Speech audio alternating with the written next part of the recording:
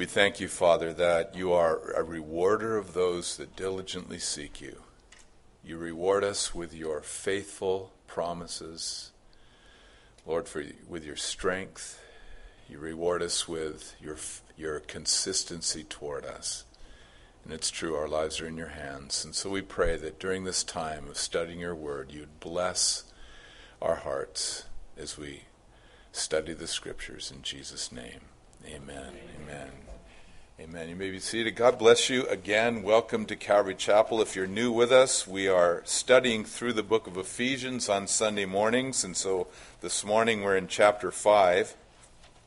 And while you're finding your way to Ephesians chapter 5, I want to just really briefly just say, whatever you're doing, continue to pray that the Lord would bless our church. A few weeks ago, we gave sort of a state of the church address, and there was a word of encouragement at dinner time or whenever you gather together with family, and all just to say, Lord, bless our church. And we need the blessing of God.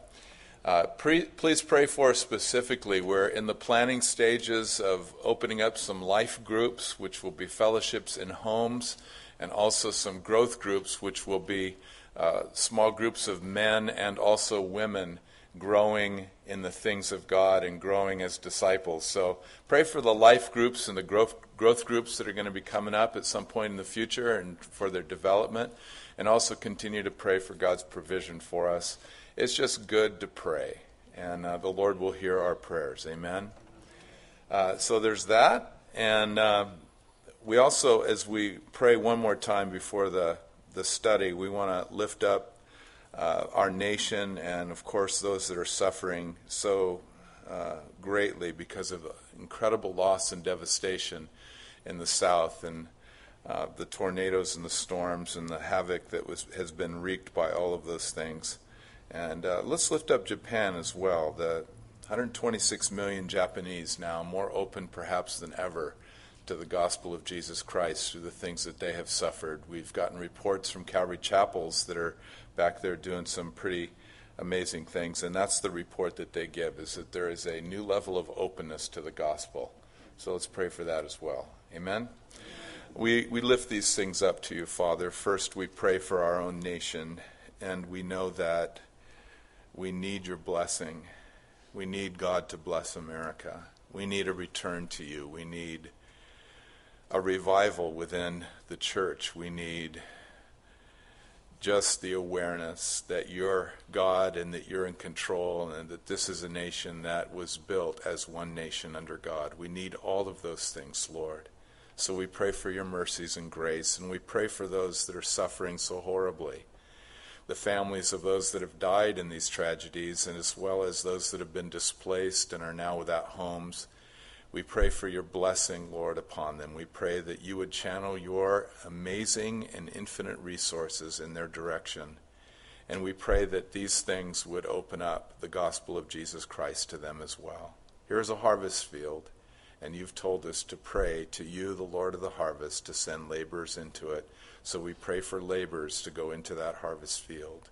Here in our own nation, as well as in that nation of Japan, we pray that laborers would go into the harvest field, that many would hear the gospel and many would be given the ability to make a choice to respond to Christ, having heard. So thank you, Lord, for that. We commit these things to you and continue to help us to pray for those that are suffering in the world in which you've placed us. In Jesus' name, amen. Ephesians chapter 5 this morning.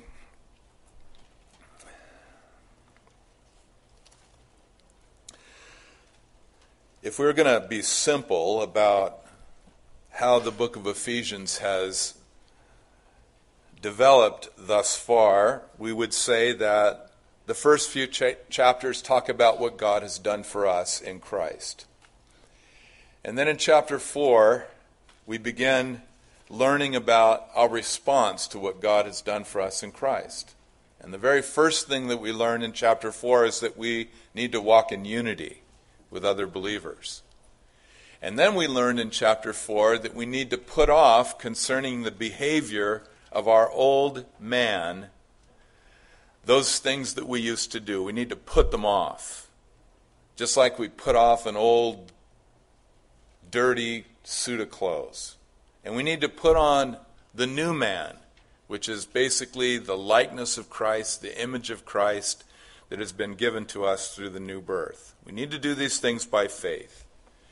And that leads us to chapter 5, when we see the very first word there in the chapter, the word therefore. It connects chapter 4 to what he is going to say in this chapter.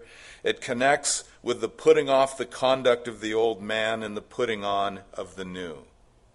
So Paul writes, "Therefore be followers of God as dear children, and walk in love, as Christ also has loved us and given himself for us, an offering and a sacrifice to God for a sweet-smelling aroma.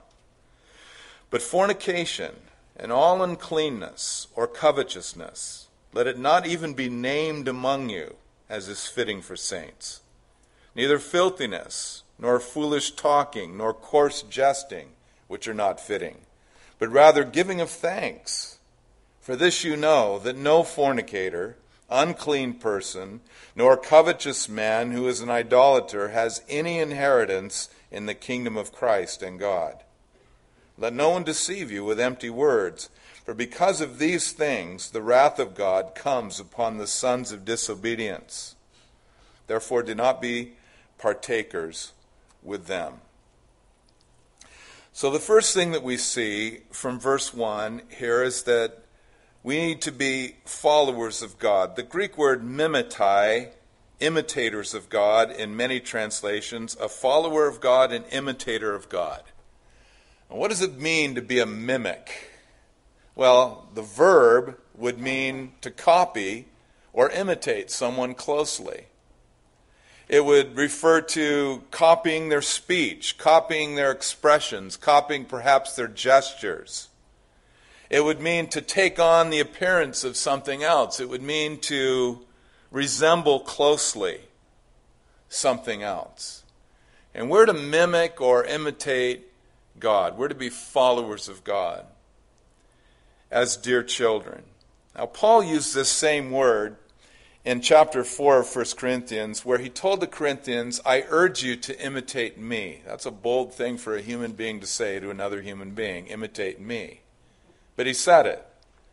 But then he clarified it in chapter 11 of 1 Corinthians, where he said, "Imitate me just as I also imitate Christ." So what Paul was saying there is that in those ways in which I am following or mimicking or imitating Christ, copy that example in me as well. And I think that's the safe thing to say. Imitate me as I imitate Christ. If you see anything in me that is not imitating Christ, then don't imitate that. But imitate me as I imitate Christ. That's what Paul was saying in 1 Corinthians. And we're to imitate and be followers of God, notice, as dear children. As dear children. The word is beloved children. Children that are objects of the divine love, literally. This is the same word that was used when Jesus was being baptized by John in the Jordan River. And you remember what happened at that scene. There was a voice from heaven, but before the voice there was the form of the Spirit of God coming down like a dove upon Jesus. And then the voice from heaven, "This is my beloved Son, in whom I'm well pleased. This is the Son who is the object of my eternal love, in whom I am well pleased." And so here, Paul addresses his readers in the same way, using the same concept. Be mimics of God, be followers of God as dear children. And this is how God sees us, as his own dear children. Now, as children, we're to be imitators or followers of God. And it's characteristic of children that they are natural imitators. Adults, not so much, but children are natural imitators. They watch very closely. Just a couple of weeks ago, our granddaughter Jaden was at the doctor's office. And she was checking things out. I mean, she was just silent, which is not her normal way of being. She was silent, just watching everything, closely watching the doctor, closely watching how he examined her younger brother, closely observing everything, just watching, not saying a word. And they got in the car and they came home, and wouldn't you know it, she became Dr. Jaden. And she practiced every single maneuver that she had watched that doctor perform on her brother. I mean, not literally, but using all the things that she had at her disposal to try to play doctor. She had watched very carefully, because children are natural imitators. That's how they learn.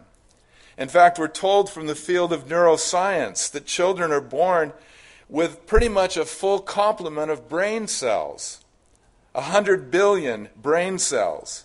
But these brain cells aren't fully connected at birth and aren't necessarily being used at birth. And so as the baby grows into infancy and into childhood, what's happening is that these neurons are forging connections. And by the time that the child is 3 years old, 1 trillion of these connections, called synapses, are being formed. Now, how are these synapses being formed, which form the basics of the child's learning, and how the child views the world, and how the child acts, and how the child develops in terms of behavior? Well, this growth of the synapses and the connections that are made are fueled by the child's experiences, by heredity, and by how the child grows up.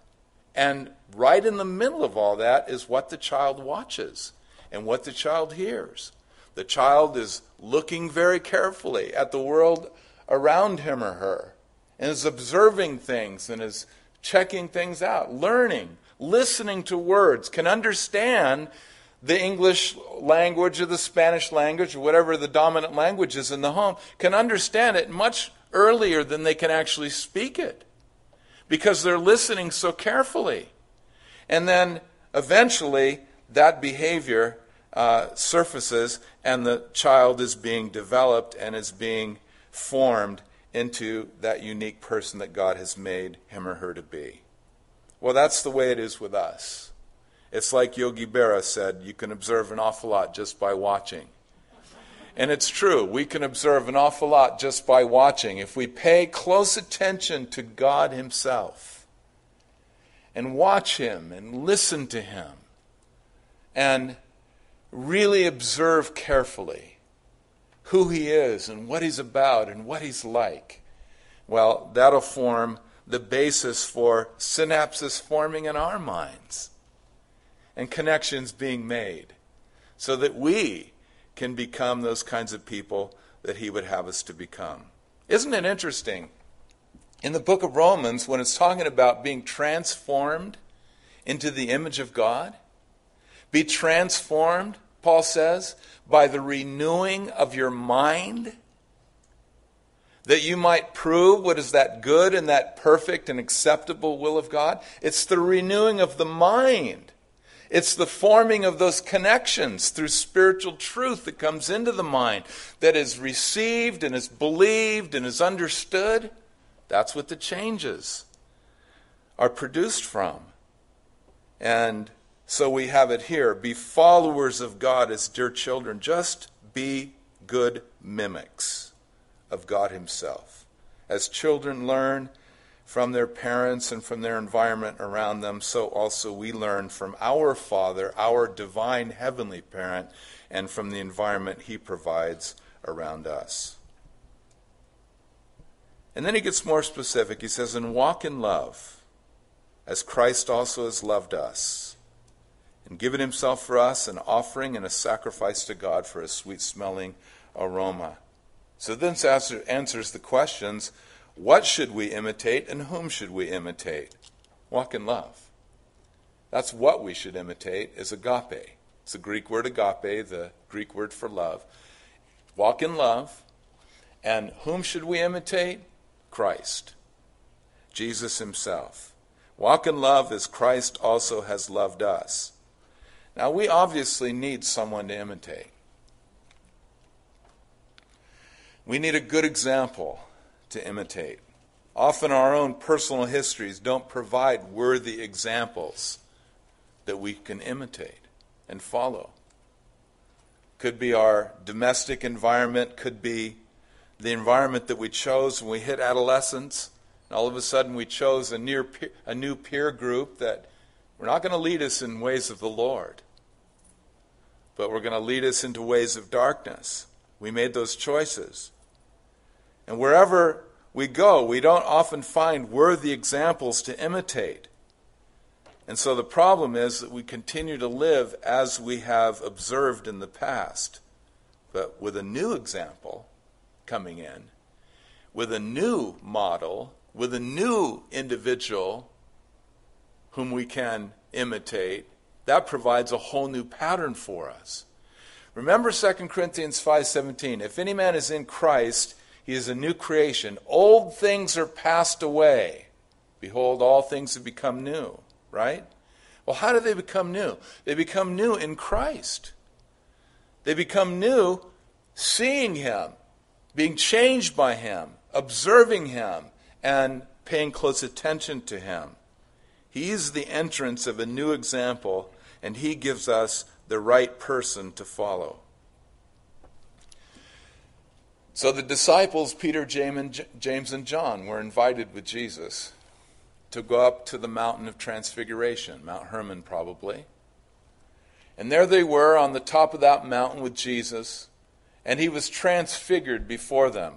The word is metamorphao, to be metamorphosized, if you will. He was transfigured before them. He was changed into a more glorified state, right before the eyes of Peter, James, and John. Moses showed up on the scene. Elijah showed up on the scene. A conversation resulted. It was a moment of glory, of pure glory, seeing Jesus that way. And Peter thought it was such a great time, he wanted it to continue. So he said, Lord, it's good that we're here. Let's make 3 booths, one for you and one for Moses and one for Elijah. But Mark points out that he didn't know what to say. And that's why he said what he said, because they were terrified. And then a cloud came. And a cloud overshadowed all of them. And a voice came out of the cloud. And this is what the voice said, "This is my beloved Son. Listen to him." It's not time any longer to listen to Moses. It's not like we have to go to the law. That's not the one to listen to these days. It's not like the need is to go to the prophet, to Elijah, and primarily listen to the voice of the prophet. We've got someone who has eclipsed Moses and has eclipsed Elijah, the Lord Jesus Christ. And the Father said, listen to him. God, who at various times and in various ways spoke in the past to the fathers through the prophets, has in these last days spoken to us in his beloved Son, Jesus Christ. We listen to him. And this is the model that we have. We don't need to look to the law or legalism to find answers. We don't need to look to the prophets or those that emphasize the law. We listen to and look to Jesus. And if we watch Jesus, this is what we'll be impressed by. We'll be impressed by the greatest of his attributes, which is love. Now abides faith, hope, and love, these 3, Paul wrote. But the greatest of these is love. And that's the attribute of Jesus that stands out to us the most, is his love. So as we watch him closely to imitate him, we'll be impressed by his love. We'll be impressed by his incarnation. The fact that he actually came here is impressive. Why would you want to come here? I mean, it would have been much nicer for you, Lord Jesus, had you stayed in heaven. There's a comfortable place there with no sin in it. You have to deal with folks like us. But he came. And oftentimes when I've traveled to other countries, people have been so thankful that we've gotten in a plane and we've traveled thousands of miles and crossed continents and oceans in order to come and be with them for a week or two. But in reality, they have no idea what it was like to get there. Some of them had never even been out of their own towns, some of these places we've traveled. Yet they're very, very thankful. And we're very thankful to Jesus for his love in coming here, even though we really don't know completely what it cost him to get here. Yet he did come. We're impressed by his death, of course, that he was willing to remain on the cross, that our sins might be paid for. We're impressed with his kindness, his mercy, his benevolence, his acceptance. Aren't you glad that Jesus accepts you? So grateful for these things. As we watch him, we see all these characteristics in the Gospels. He feels things from us. He relates to us. Remember, he's on the way to Jairus' home. Jairus' daughter is sick. She's at the point of death. Jesus consents to follow Jairus to his home, to see his daughter. And on the way, there's a great crowd surrounding Jesus. People pressing in on him from every angle. And there was a woman who wiggled her way through that crowd, desperate. She had had a flow of blood for years that she couldn't be healed from. She consulted many doctors, spent her entire fortune to try to get well. None of it helped. She was bankrupt by this time. But she figured in her mind and in her heart, if I can just break through and touch the hem of his garment, I know I'll be healed of this affliction. And so she did. She was able to break through, and she grabbed the hem of Jesus' garment, and immediately she could feel within herself that she was healed of her affliction. But Jesus said, "Who touched me?" The disciples were incredulous. All of these people are pressing in around you, Lord, and you said, "Who touched me?" Well, there was one who touched him. Everybody was touching him, but there was only one that touched him. That was this woman. Because that's who Jesus is. He's our Savior who loves. Whom did he accept? Oh, people like Levi the tax collector, Zacchaeus the tax collector, sinners, the woman at the well who had had 5 husbands, Peter, loud, boisterous, impetuous Peter. Jesus just loves people. And as we watch him, we see how he is with people. He loves. He loves. And he is all of those things, and he is our example. I've done this many times. It's such a great exercise for me personally that I'll read through the classic description of agape in 1 Corinthians 13. And I'll read these words. Love suffers long and is kind. Love does not envy. Love does not parade itself. Love is not puffed up. Love does not behave rudely. Love does not seek its own. Love is not provoked. Love thinks no evil. Love does not rejoice in iniquity, but rejoices in the truth. Love bears all things, believes all things, hopes all things, endures all things. Love never fails. And then I'll try to put my name in there just to kind of see how I'm doing. And I get so busted. Bill suffers long and is kind. Bill does not envy. Bill does not parade himself. Bill is not puffed up. He does not behave rudely. He does not seek his own. He is not provoked. He thinks no evil. He doesn't rejoice in iniquity. He rejoices in the truth. Bill bears all things, believes all things, hopes all things, endures all things. Bill never fails. I wish. But then I put Jesus' name in there. Fits perfectly. So let's do that. Jesus suffers long and is kind. True or false? True.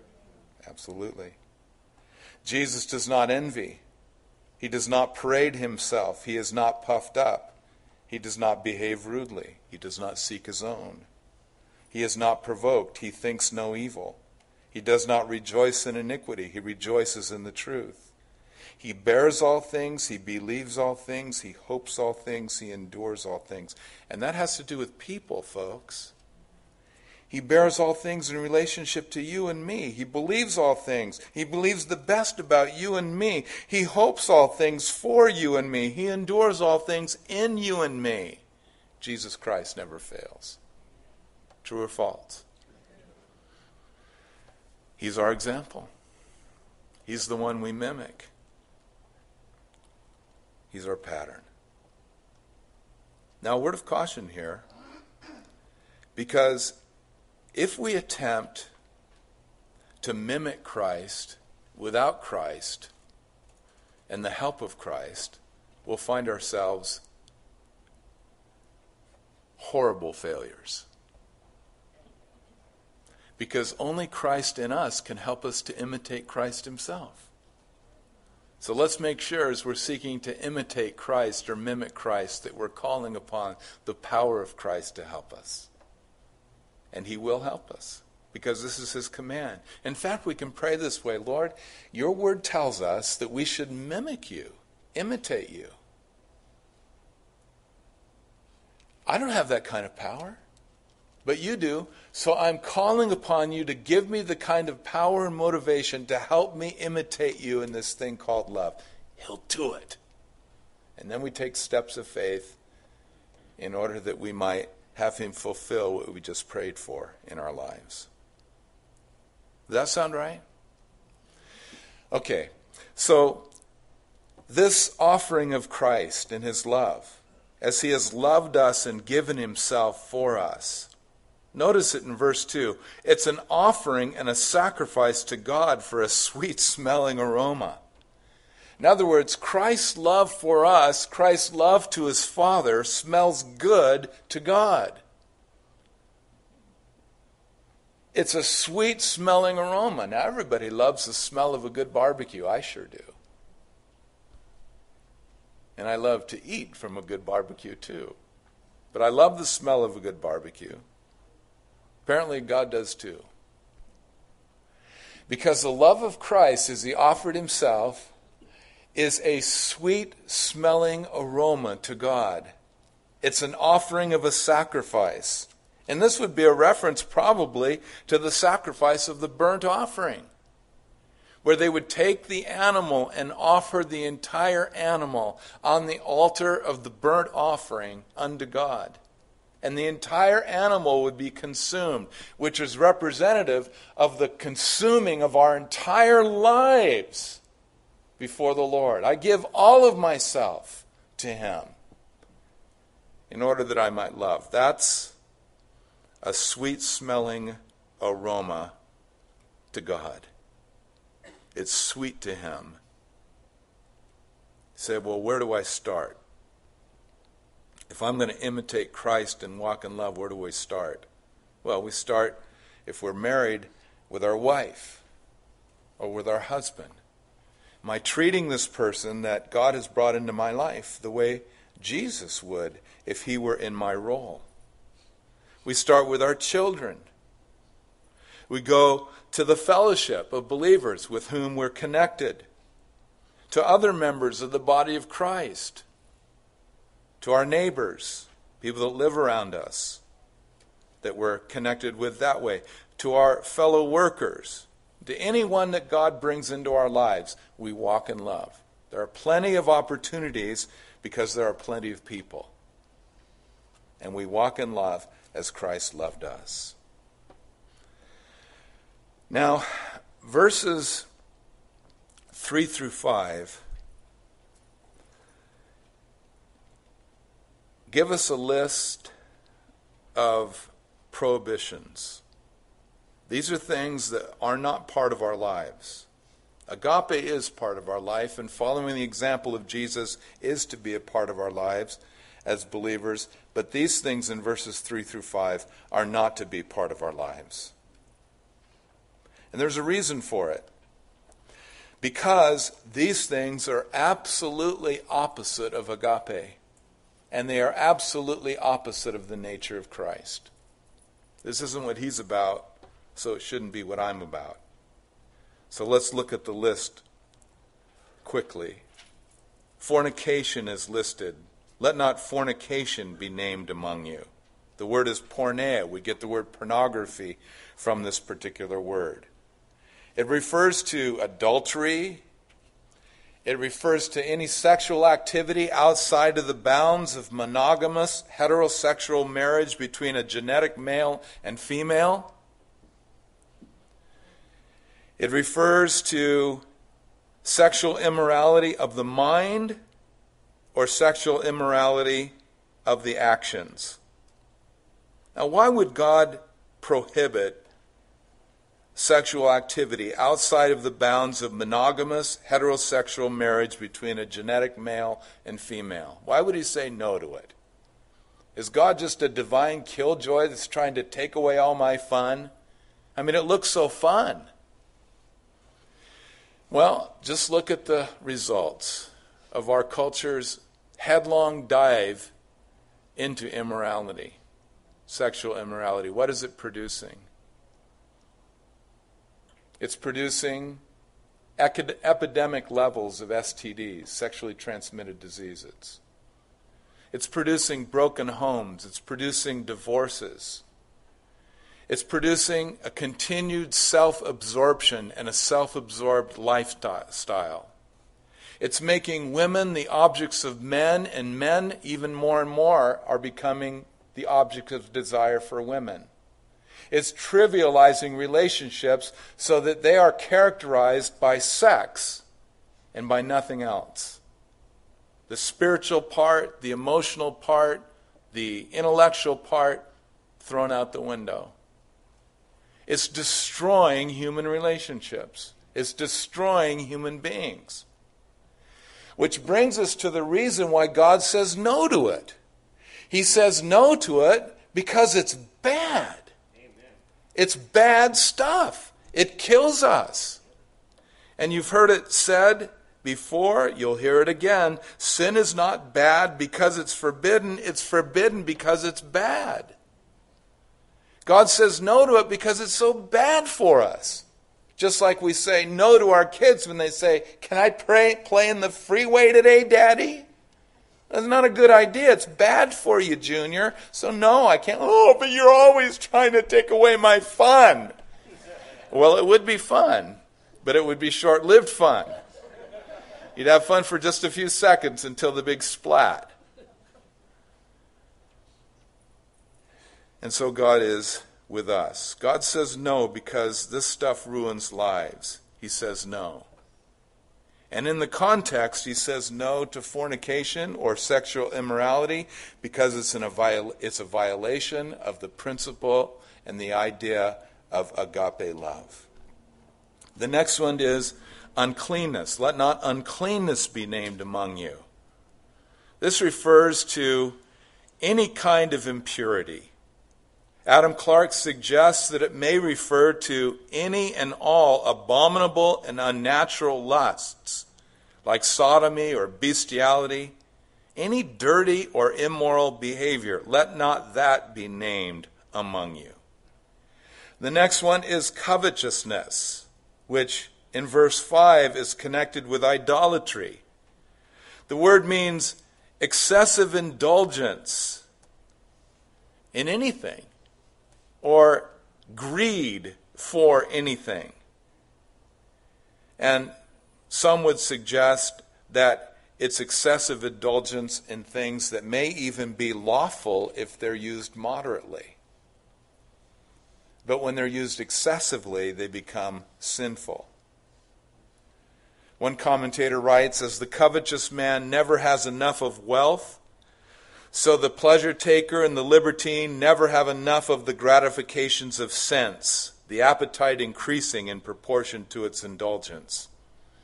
Without going into depth on that comment, it's just enough to say that people never get sin out of their systems by practicing it. well, I'm just going to get it out of my system and go off onto this binge.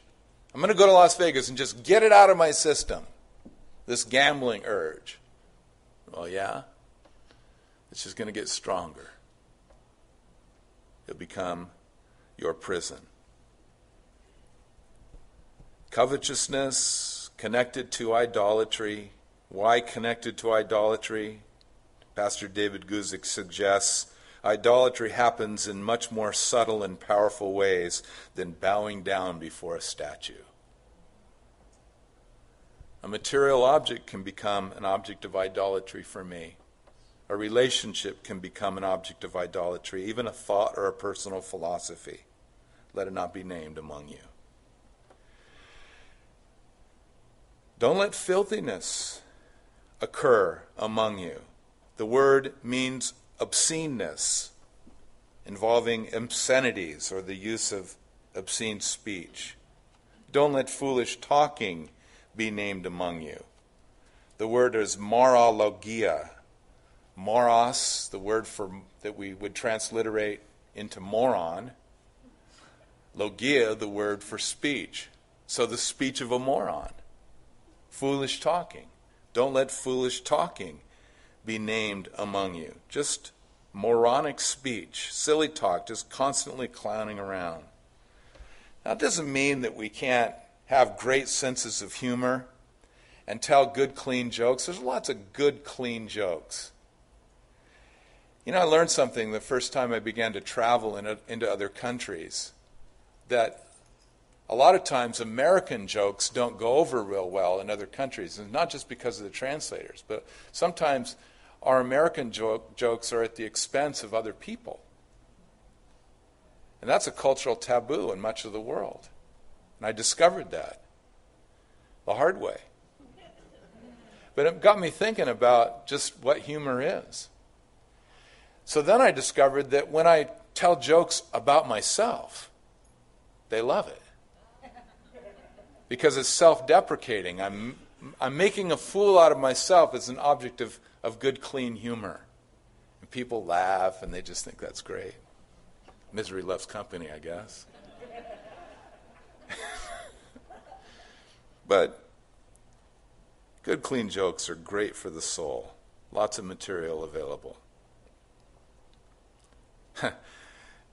So I thought, I'm going to Google good, clean jokes and see what comes up.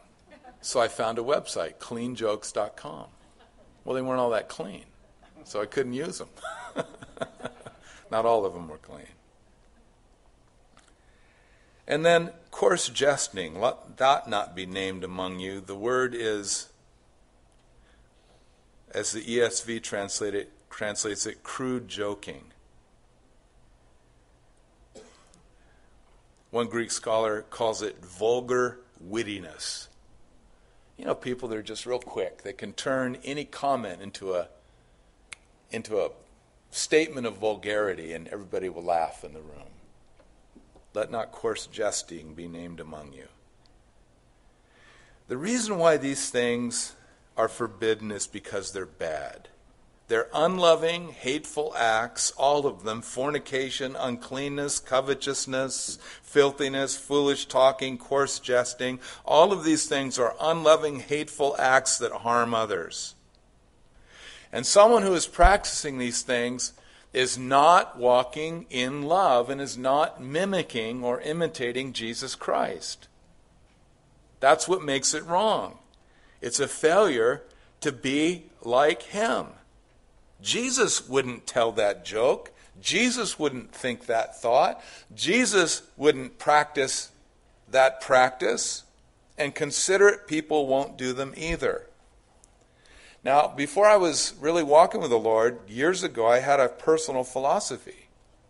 My personal philosophy was, as long as what I'm doing is not harming someone else, then it's okay and acceptable to God to do.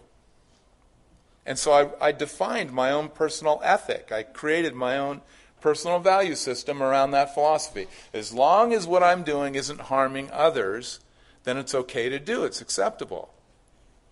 Problem was, I was the one that was defining what harming others meant. And I was blind to what my idiotic behavior was actually producing in others. I thought everybody was just good with it. Well, really what it was is that nobody wanted to tell me what a horrible person I'd become. Until my girlfriend at the time decided to be honest with me and tell me. And until I let her actually speak for about a half an hour. And she gave me a window into my own soul. And it was such a humiliating experience. The Spirit of God was the only help for me. And I turned my life over to Christ. See, we're blind to the effect of our own behavior when we develop our own personal philosophy like that. Well, what I'm doing isn't hurting anybody. Oh, yeah?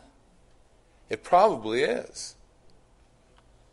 Your attitude probably is hurting someone. They just don't want to tell you about it. Your speech patterns probably are hurting many people, but they just don't want to say anything.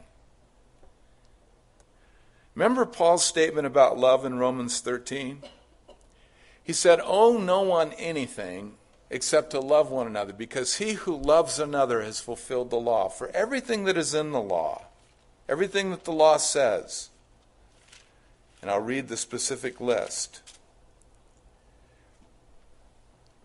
You shall not murder, you shall not steal, you shall not bear false witness, you shall not covet, and if there's any other commandment, all of these are summed up in this saying, namely, you shall love your neighbor as yourself. Love, true love, does no harm to its neighbor, therefore love is the fulfillment of the law. So, I had to throw away my personal philosophy and go with God's definition of what love is, and it's basically wrapped up in Jesus and who he is and what he's about. So these are the things that are not to be named because they're not fitting for true believers. They're not to be practiced because they're not fitting for true believers. And Paul gives a dire warning in verse 5. No one who practices these things, no fornicator, unclean person, covetous man who is an idolater, has any inheritance in the kingdom of Christ and God. In other words, these are the lifestyles of those that are not born again, that don't know God. This is the way they act. So if that's the way the world acts, the unconverted person acts, this is their worldview and their personal ethic. It should never be the personal worldview and ethic of the true believer. Now let me pause for a second and just say this. Sometimes, and it's rare, but it does happen, sometimes people within the body of Christ choose to live without regard to others. Sometimes people within the body of Christ who have confessed Christ as Savior and Lord decide to give themselves to fornication or to uncleanness or to covetousness or to filthiness or any of these other things without regard to others. So they pursue these kinds of sins or other sins that might be listed in the New Testament.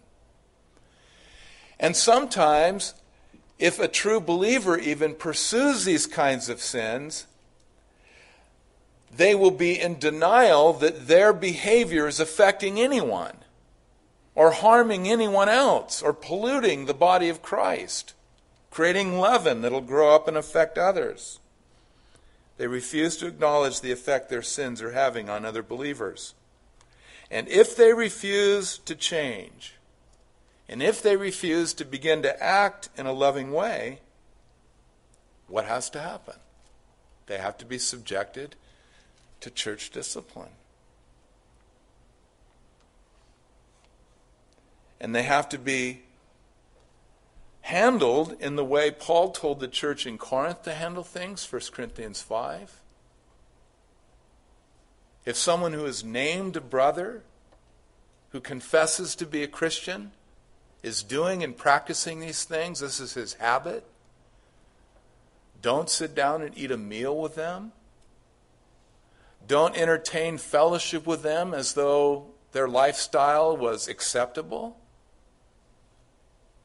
Cut them off.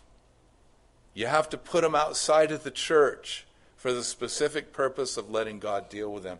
Maybe they'll come to their senses. Maybe they'll once again come back to reality. Maybe they'll start to see what their behavior is doing to others.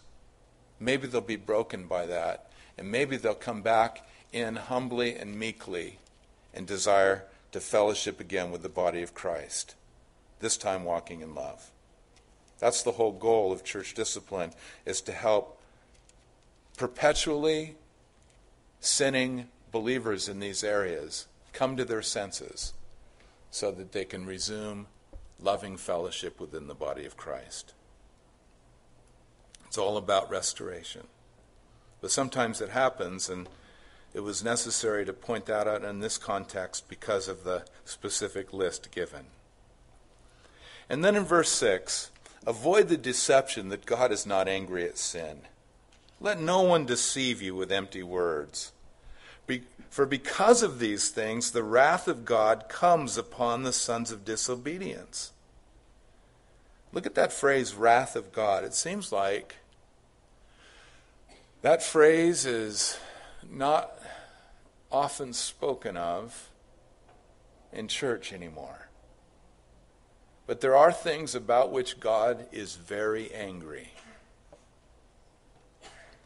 Now, there's two kinds of anger that God has. One is a slow, settled commitment of anger against sin, because remember, sin is bad stuff, so he's angry against it. And then another type of anger is the kind of anger that results in God actually punishing it in his wrath.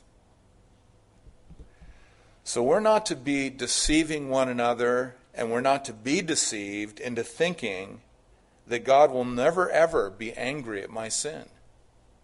That doesn't mean I'm going to be subject to eternal judgment. Doesn't mean that I will lose my salvation if I sin. It doesn't mean that I won't be going to heaven when I die. It doesn't mean that the cross of Christ was ineffective to me. It's not talking about that. It's talking about the fact that if I respect God, I will understand that he is serious about sin. Sin is forbidden because it's bad, and there are righteous reasons within his own nature for him to hate sin and be angry at it and what it does to people. What God is angry about and what God has wrath toward, I should be angry about in my own life and have wrath toward in my own life. Remember, I've got to take care of me. The Lord may use me to help others, but only after I take the beam out of my own eye can I see clearly to remove the speck from my brother's eye. Only then. Let no one deceive you with empty words. Eternal judgment rests on those who continue in darkness without Christ. A person like that is a habitual sinner, avoiding the truth of the gospel. So we are told, do not be, in verse 7, partakers with them. Don't be partakers with that kind of behavior. Don't gather as believers with other believers for the purpose of engaging in any of these kinds of things. Don't pat each other on the back and reward each other when these kinds of sins are obvious. Encourage one another, stimulate one another, exhort one another. Be willing to imitate Christ and walk in love. That's what we need to do. Now, this phrase, don't be partakers with them, doesn't mean no association with people who are not in Christ. Remember, Jesus hung out with Pharisees, self-righteous people. He hung out with tax collectors, and he hung out with sinners. But he didn't hang out with them so that he could join with them in their sin and participate with them in their sin. He hung out with them in order that he might represent the Father and love them and draw them into a knowledge of who he is. So there's the difference between the way Jesus does it and the way we would wrongfully do it. So here's what Paul is assuming throughout the New Testament.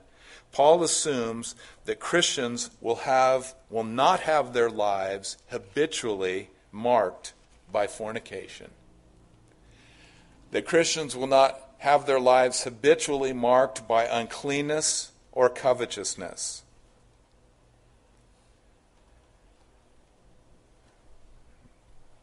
Martin Luther suggested once concerning sin, can a Christian or should a Christian continue in sin?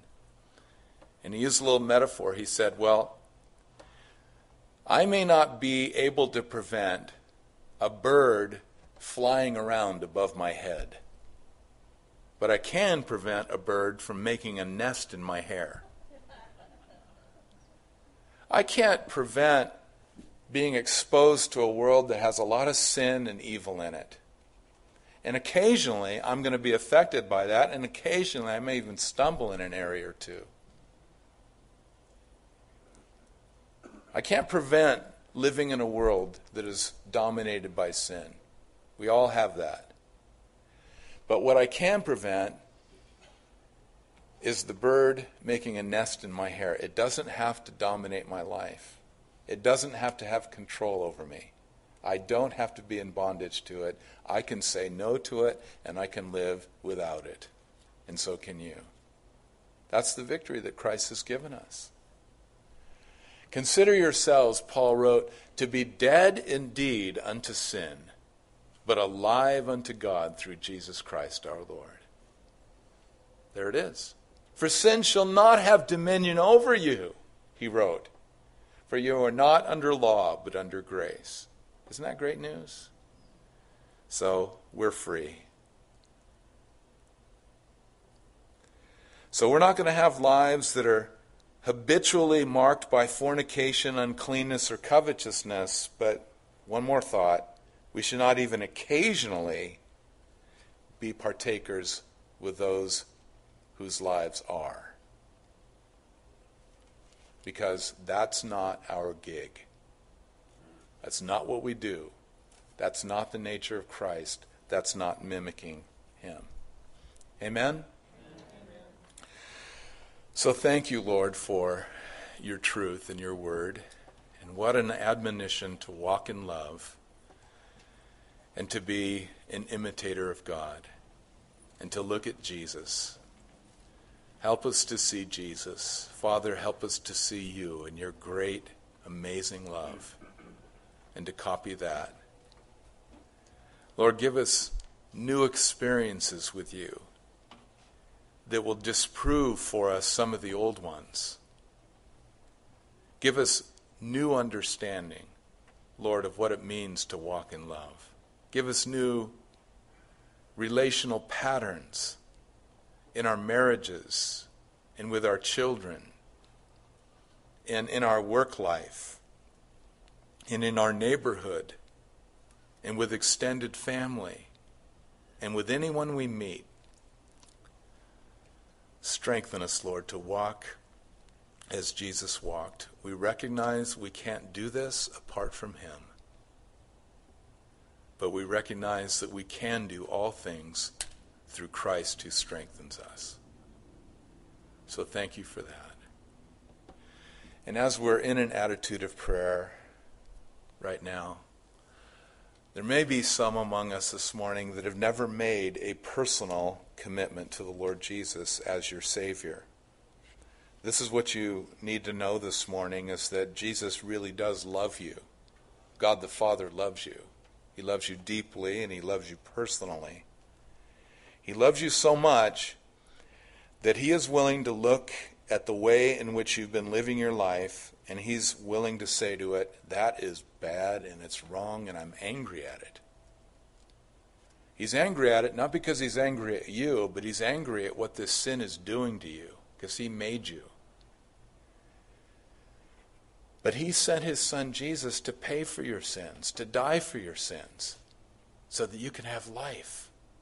And you can be free, and you can be forgiven, and you can go to heaven when you die, and you can experience what's called eternal life. He's done all that for you. And the Bible says that as many as received Jesus Christ, those are the same people that he gives the power and authority to become his children.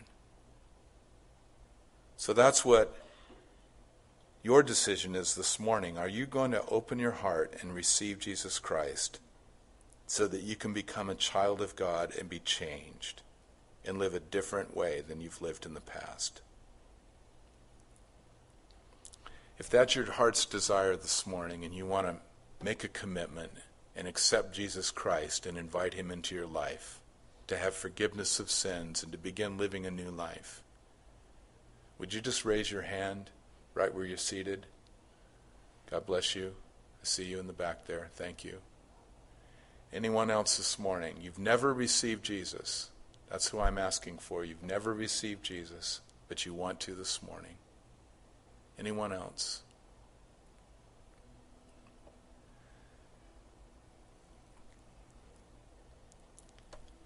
Okay, would you please raise your hand again and just pray with me. Pray this prayer out loud after me, you who received Christ or want to receive Jesus this morning.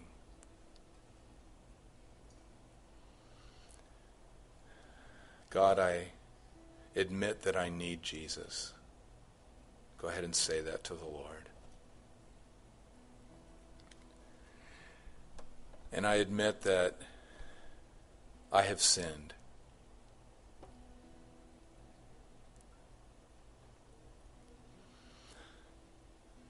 I believe that Jesus died for my sins. Say that to him.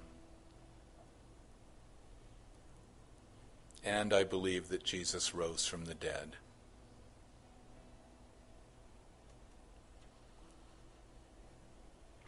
Jesus, I receive you into my life right now. Just ask him to come in. Jesus, I receive you into my life right now.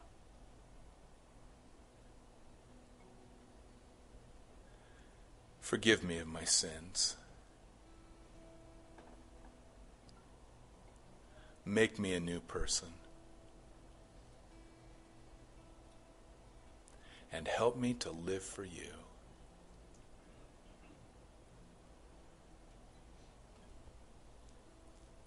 As we're just continuing to pray, I'm going to ask you that prayed, would you do something really hard and would you stand up?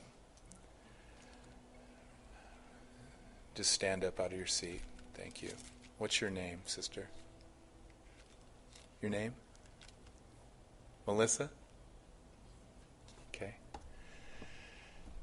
We're thanking God for you. Okay, open your eyes and look at our sister who has just accepted Jesus this morning.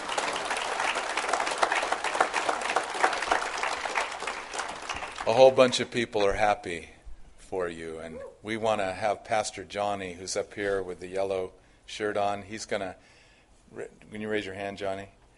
He's going to connect with you after the service and give you a Bible and just give you some words of encouragement, okay? God bless you. Thanks for coming this morning and opening your heart to him. Let's stand together, shall we? May the Lord strengthen and bless you and keep you and encourage you and keep Jesus always before each of our faces and before each of our minds all week long. Amen? Amen. God bless you.